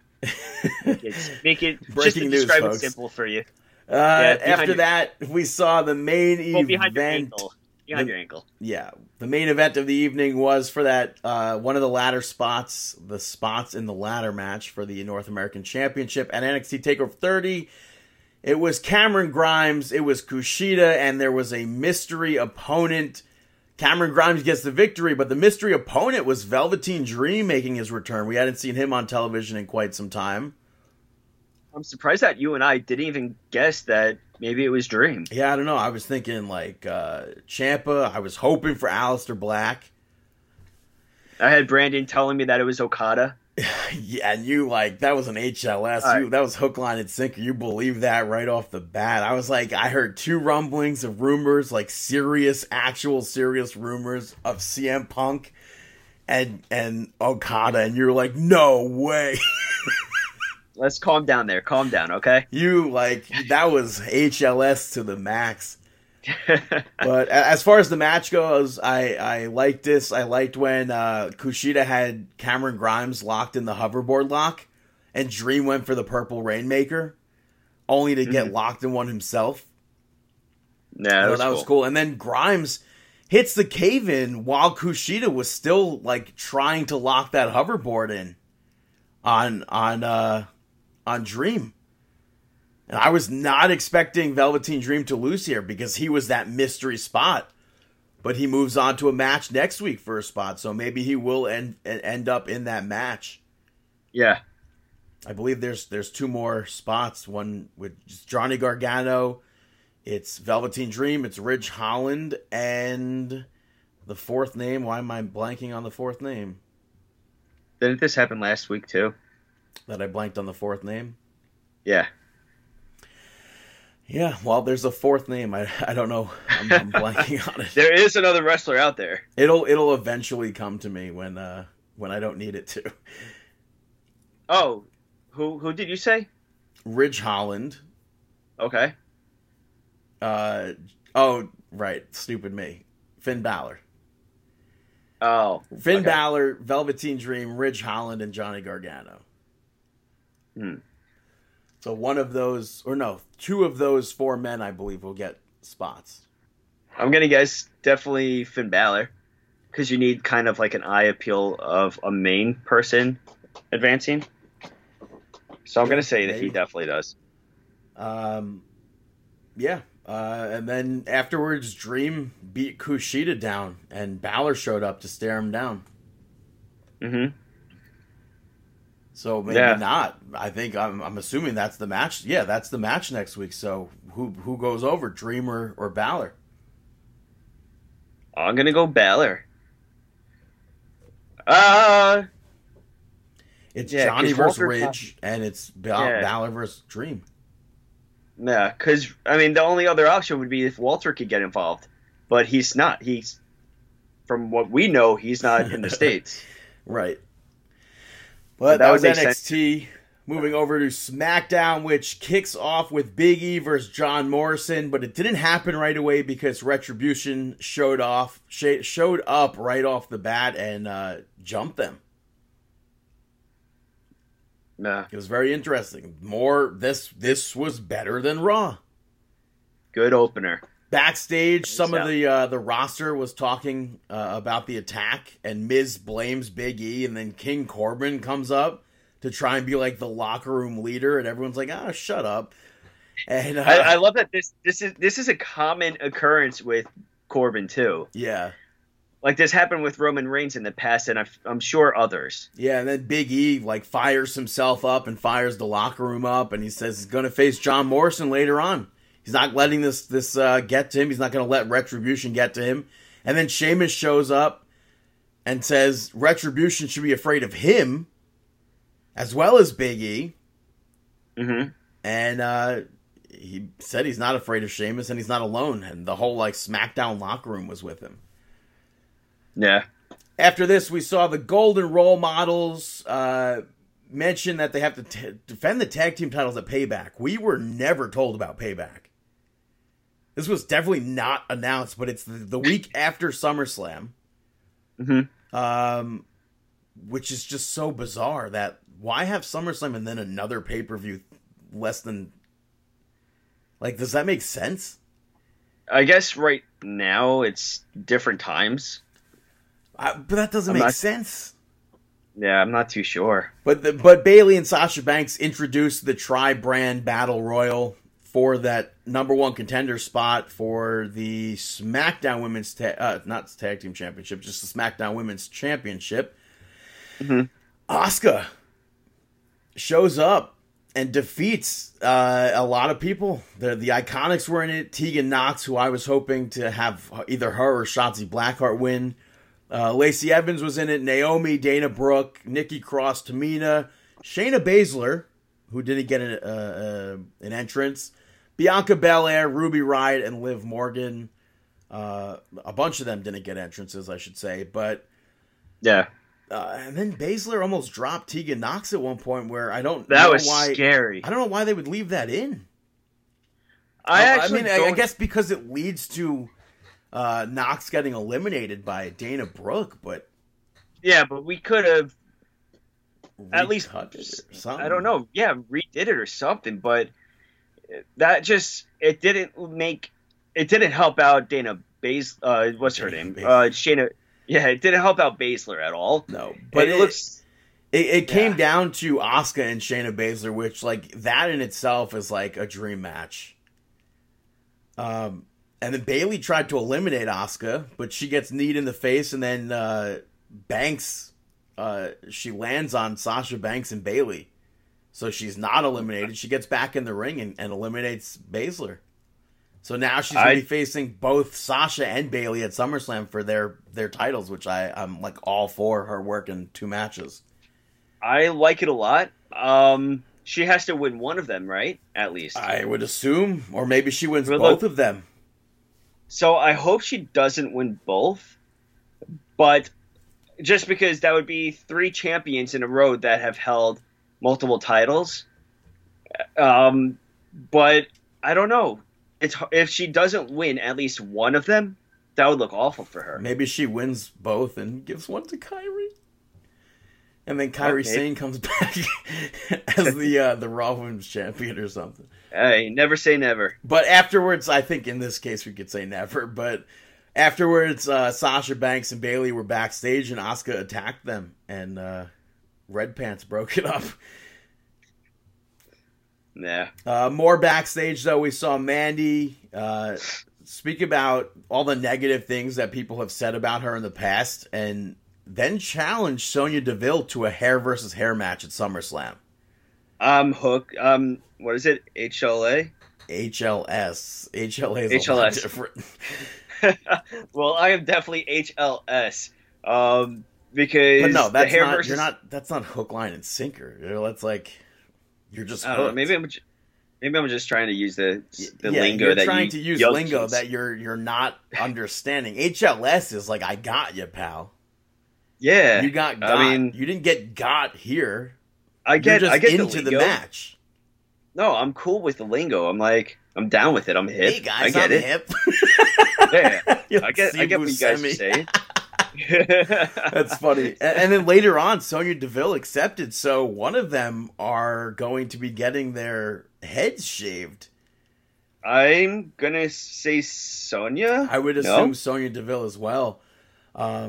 But history, you were at, I believe, the last hair versus hair match for SummerSlam. Yeah, I was there. The Highway to Hell, SummerSlam 1998 at Madison Square Garden, Double J, Jeff Jarrett versus X-Pac. No, that's not the last one. At SummerSlam? At SummerSlam. Yeah. Also, I don't know how many hair versus hair matches WWE has done. You had Edge versus Kurt Angle, right? Which, that's the one where Kurt Angle lost his hair. Yes, but was that specifically just hair versus hair? I think so. Because I know Molly Holly versus Victoria was hair versus title. You had the Lashley versus Umaga with McMahon and Trump. Yes, that was also, I guess, technically a hair versus hair match. Yeah, technically. Also, Rey Mysterio was a mask versus hair match with CM Punk, I believe. Mm-hmm. So yeah, but I believe the last SummerSlam hair versus hair match, probably the only one maybe, would have been Jeff Jarrett versus X-Pac. Yeah. So I popped for the fact that we're going to get something interesting, something that I would have never had thought that we would see in a million years. But I'm interested to see it. After this, we saw Nikki Cross backstage apologizing to Alexa Bliss. And Alexa Bliss is just like, I'm fine. And Nikki's like, you got to get out of here. You got to hide from the Fiend. And she's like, no, I need answers from Braun. And then they cut backstage to another segment with AJ Styles. And wouldn't you know, an unnamed person at that point, Abyss, turns out to be Joseph Park, which is just like, holy moly. I love that he has the name. Yeah, and I really didn't grasp what they were saying in that first segment because I was just marking out at that.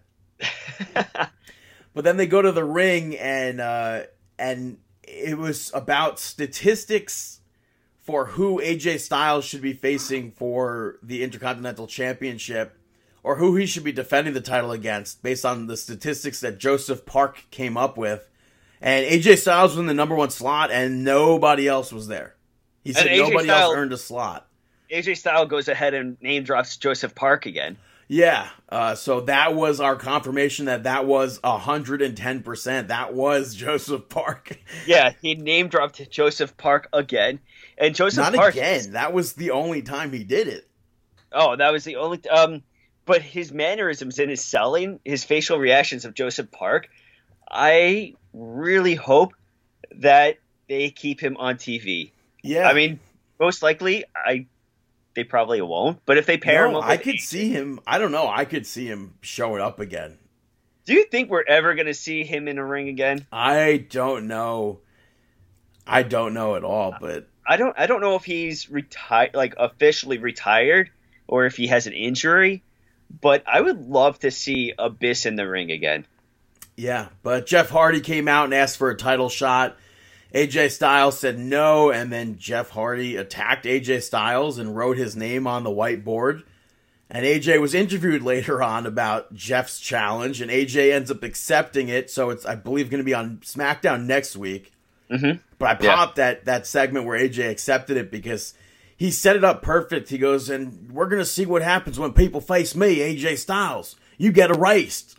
And then goes to erase Jeff Hardy's name, and he couldn't because it was permanent marker. I thought that was fantastic. Yeah, I feel like AJ Styles, everything he touches is amazing, and he always has that. He has that comedic sense of humor where he doesn't have a comedic character, but he's always involved with comedy. That's really legit funny. Yeah, and he also plugged his Twitch on WWE. More backstage stuff. Cesaro and Nakamura were talking to each other about Lucha House Party, and they snuck up from behind and stole the tag team titles, which led into Gran Metalik defeating Shinsuke Nakamura. You had Cesaro distracting Gran Metalik at one point, and Kalisto returns from injury. And him and Lindsay took Cesaro out. And this match itself, this is what I wished that the match with AJ Styles was like. This was a good match. And Kalisto is in great shape. Yeah. He's in fantastic shape. What did you think about the finish? The elbow. Well, that's his finisher, though, for the most part. I don't know. So at that moment... Or signature move, I should say. Yeah, but at that moment when that happened, I couldn't help but be like, wow, this is what's happening to Nakamura. Like, this is somebody that was huge in Japan. He was amazing but NXT. But Gran Metalik was huge in Mexico. All right, calm down there. What do you mean? Mascara Dorado was huge in Mexico. And, I mean, he did stuff in New Japan as well. That's true. Not like Shinsuke Nakamura, but yeah, he was Gran Metalik. He's a big name from Mexico. That's true. Yeah, so, and I think he actually is one of the best wrestlers in WWE right now. So is Lindsay Dorado. They had and also Kalisto, which I've said to his face. Yeah. So free WWE. What? Free WWE. Oh, free WWE, yeah. After that, we saw Matt Riddle being interviewed about King Corbin, and Shorty G cuts him off to apologize, and then King Corbin attacks Matt Riddle from behind and thanks Gable for helping. So we thought Chad Gable was going to be like a face again because he apologized, but no, he helped King Corbin out. So he's a bad guy. He's a bad guy, yeah. Also, he's got a new theme song. Yeah. That he does. Not that great of a theme song, though. No. Hopefully they change his name too soon. The Shorty G gimmick, I don't know. Like what I feel like it didn't get over as they hoped it would.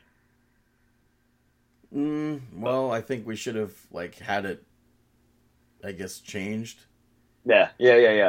Was there a match? There was a match with Shorty G, wasn't there? Yeah, Sheamus. I think he was. That was actually Sheamus. I think that was before Nakamura, but Sheamus picked up the victory over Gable. Yeah. Right.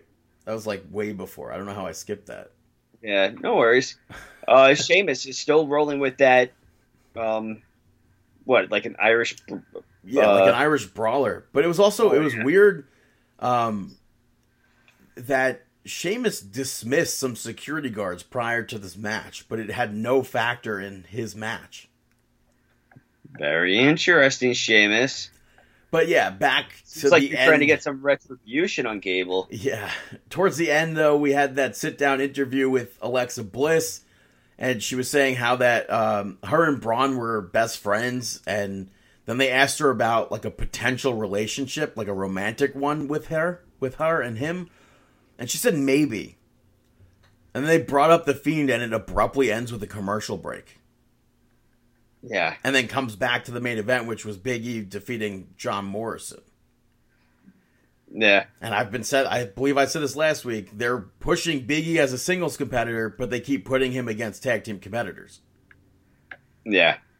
But Otis came down during this to yell at Miz because of the whole Mandy thing. The lights started to go on and off again. The locker room comes out, surrounds the ring. And Retribution shows up, tearing apart the backstage, attacks some referees, some other people. And, there was somebody in the bathroom. Yeah, they locked them in.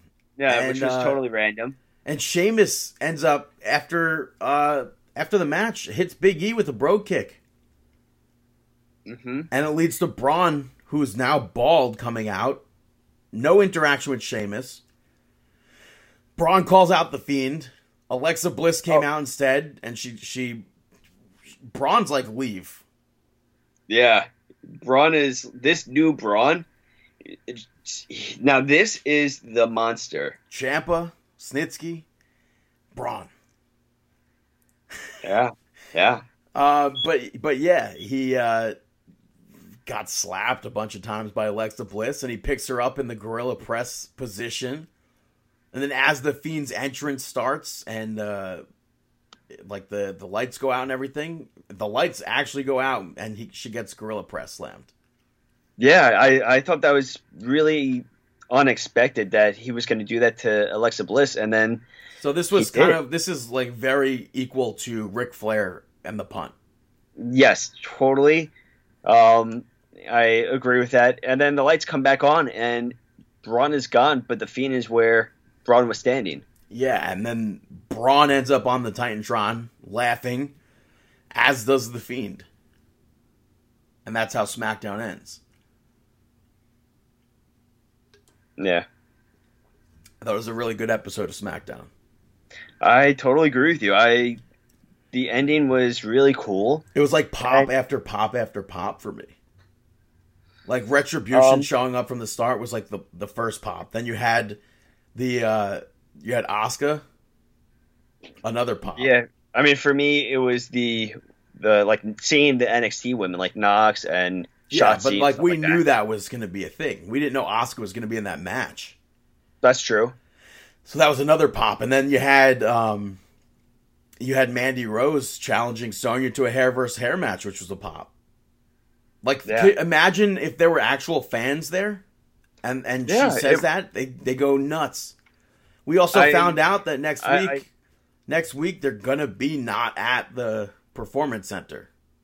Yeah, they're gonna have the virtual. What they said, the virtual fans. They didn't announce that virtual stuff officially. It was rumored, but they said that, and we believe the fans will be involved in some manner. So I thought that they said virtual. I don't believe they said that. I feel like they said. For some reason, I feel like they mentioned virtual fans or virtual WWE universe. Maybe in a virtual way, they said.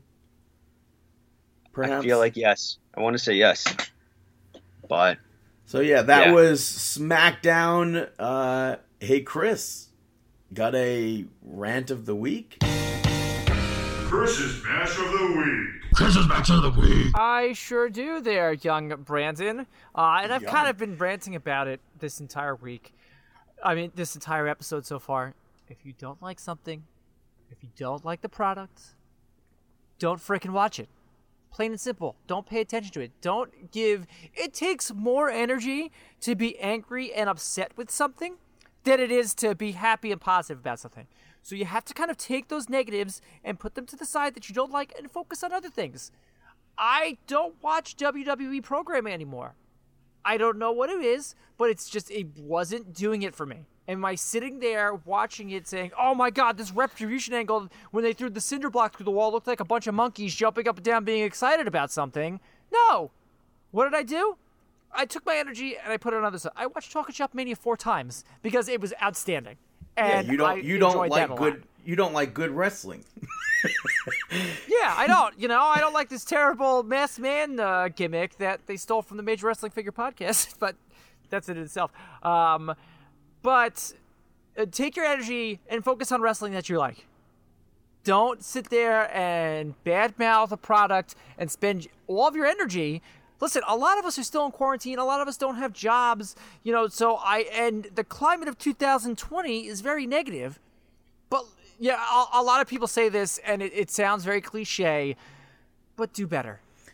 Try to be positive.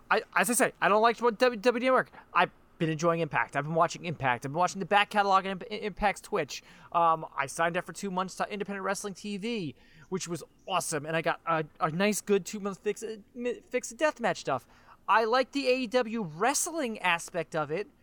But things I don't like, I'm not going to be like, going on Twitter and tweeting at these guys, like, oh, this is terrible. You guys are, just focus on the positive stuff. I say this about politics, and it equates to this as well. It's just don't care. Just stop caring. Speaking of politics, stop caring so much. That's stop exactly caring 2020. Listen, the WWE Network is getting a bunch of indie wrestling on it this weekend. That's awesome. Yeah. I'll go onto the network to watch that. It's not a bunch of indie wrestling, but maybe you might want to check out SummerSlam to see a cool setup or something. No, I have no desire to watch SummerSlam. None whatsoever. But maybe you want to. Maybe if something catches my eye, like I watched the swamp fight between. I watched that and it wasn't good. I don't think it was good. Yeah, it was weird. It left nothing to the imagination. Everybody complained about AEW during that Stampede, the Stadium Stampede match of them, drowning people. They drowned Braun Strowman, and nobody batted an eye about it. I think that was completely different. Did I go on my Twitter and be like, oh my god, they're drowning him? That was completely different. Not completely different at all. 110% completely different. It was the week of. That's a lot different. I know, but still, it was a misstep for AEW. It's completely different. Like I said when we spoke about it, if it was any other week. I want to see, speaking of Shad, I want to see JTG versus Cody Rhodes for the. I do too. I saw him trying to promote that or whatever. I would definitely like to see JTG versus Cody Rhodes. Cody. Oh, it'd be awesome.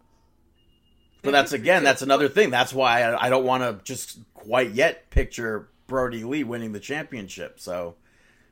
There could be more legs to this Cody Rhodes Open Challenge thing. I understand. But you don't like something, don't watch it. If you don't agree with something, don't pay attention to it. I hate politics. Politics and organized religion. Don't talk to me about it because I don't care about it. So am I getting so bent out of shape over, what's going on in the presidential race? No, I'm not, because I don't care. Me, being a tax-paying citizen, I should care because there's a lot of things that are going to go on to it. I care about everything that's going on in the world right now, but I choose not to focus on that and focus my energy positively in other directions of my life. I know people aren't going to agree with me on this, but this is my rant of the week, and I think this is the longest rant that I've had in a while.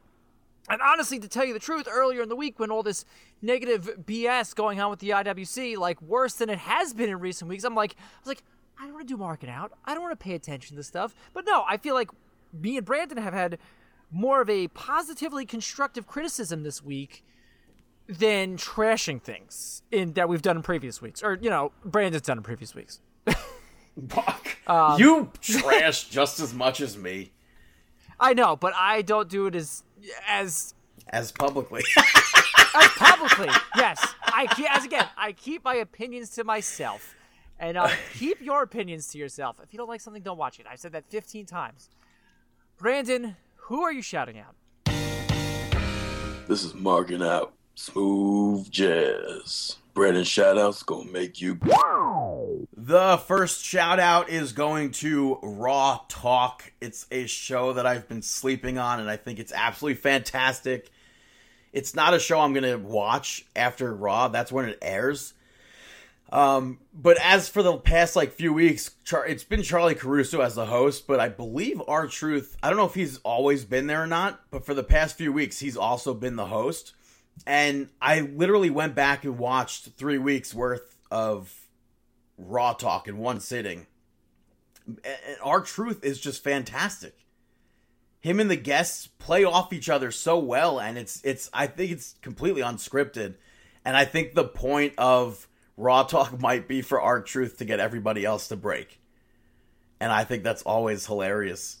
And the boys. Yeah, definitely check it out. And the reason why I watched it was one clip of somebody posted a clip of R-Truth talking to Shayna Baszler about tartar sauce and fish and catering, where she almost breaks. So I was like, let me check this out, actually. And it's kind of reminiscent of Talking Smack, but more, I'm going to just try to pop the boys sort of thing. But the next shout out, I don't know if you saw this or not, WWE is now selling on WWE Shop a Signature Series Intercontinental Championship for China. I don't know if you saw it. No, sorry. But it's something I think it would have been really cool if she actually used.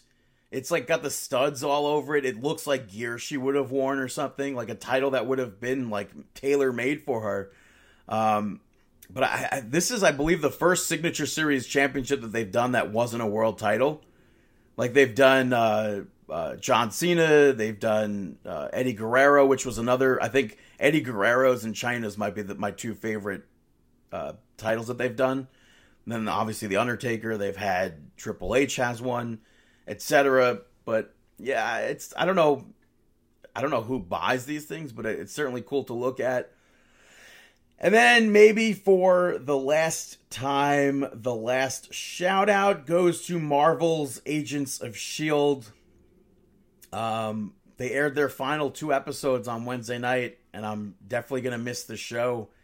I watched it from the start in 2013, and I always hoped that we would see the characters sort of transition into MCU movies, but that never happened. But maybe now that it's over, we will, perhaps. But I know none of them are going to be listening to this, but thank you to the cast and crew, because I've enjoyed the heck out of it. Normally, I don't watch comic book stuff, but the Marvel Universe really hooked me in. With a majority of their stuff, I should say. I wasn't a big fan of the Netflix gimmicks, but yeah, those are my shout outs. Now it's time for our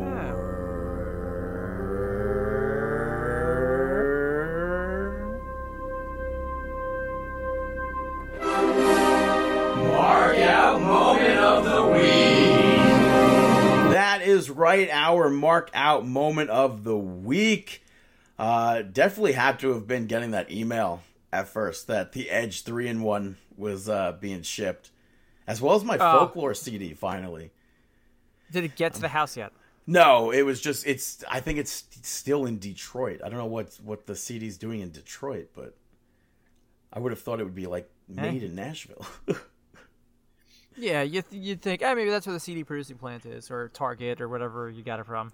It was from Taylor Swift's website. I could swear all her stuff normally came from Tennessee, but yeah, it's stuck in Detroit right now. So I'm waiting on that, but we do have the figure.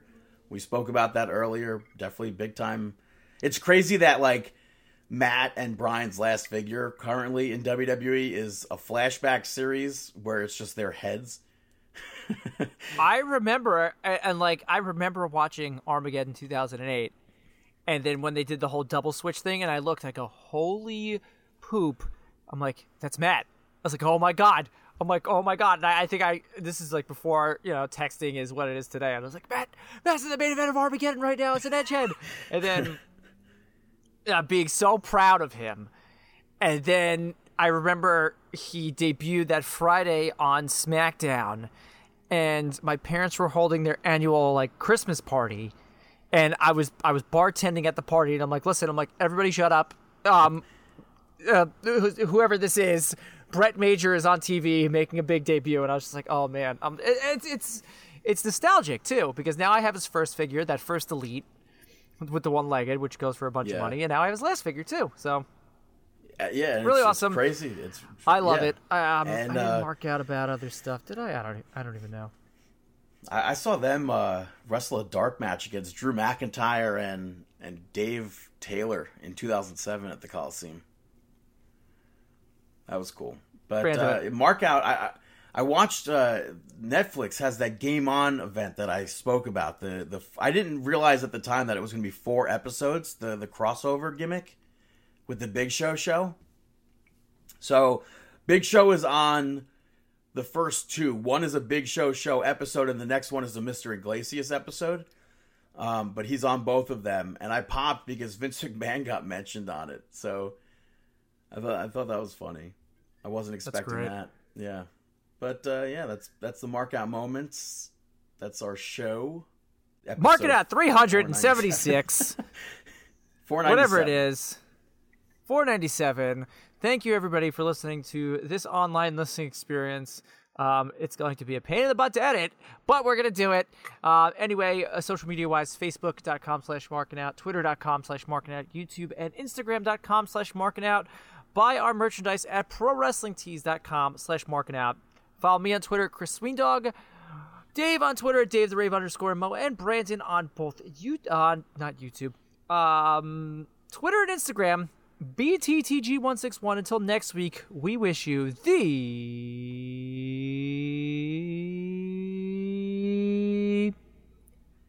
best of luck in your future endeavors. Have a fantastic week.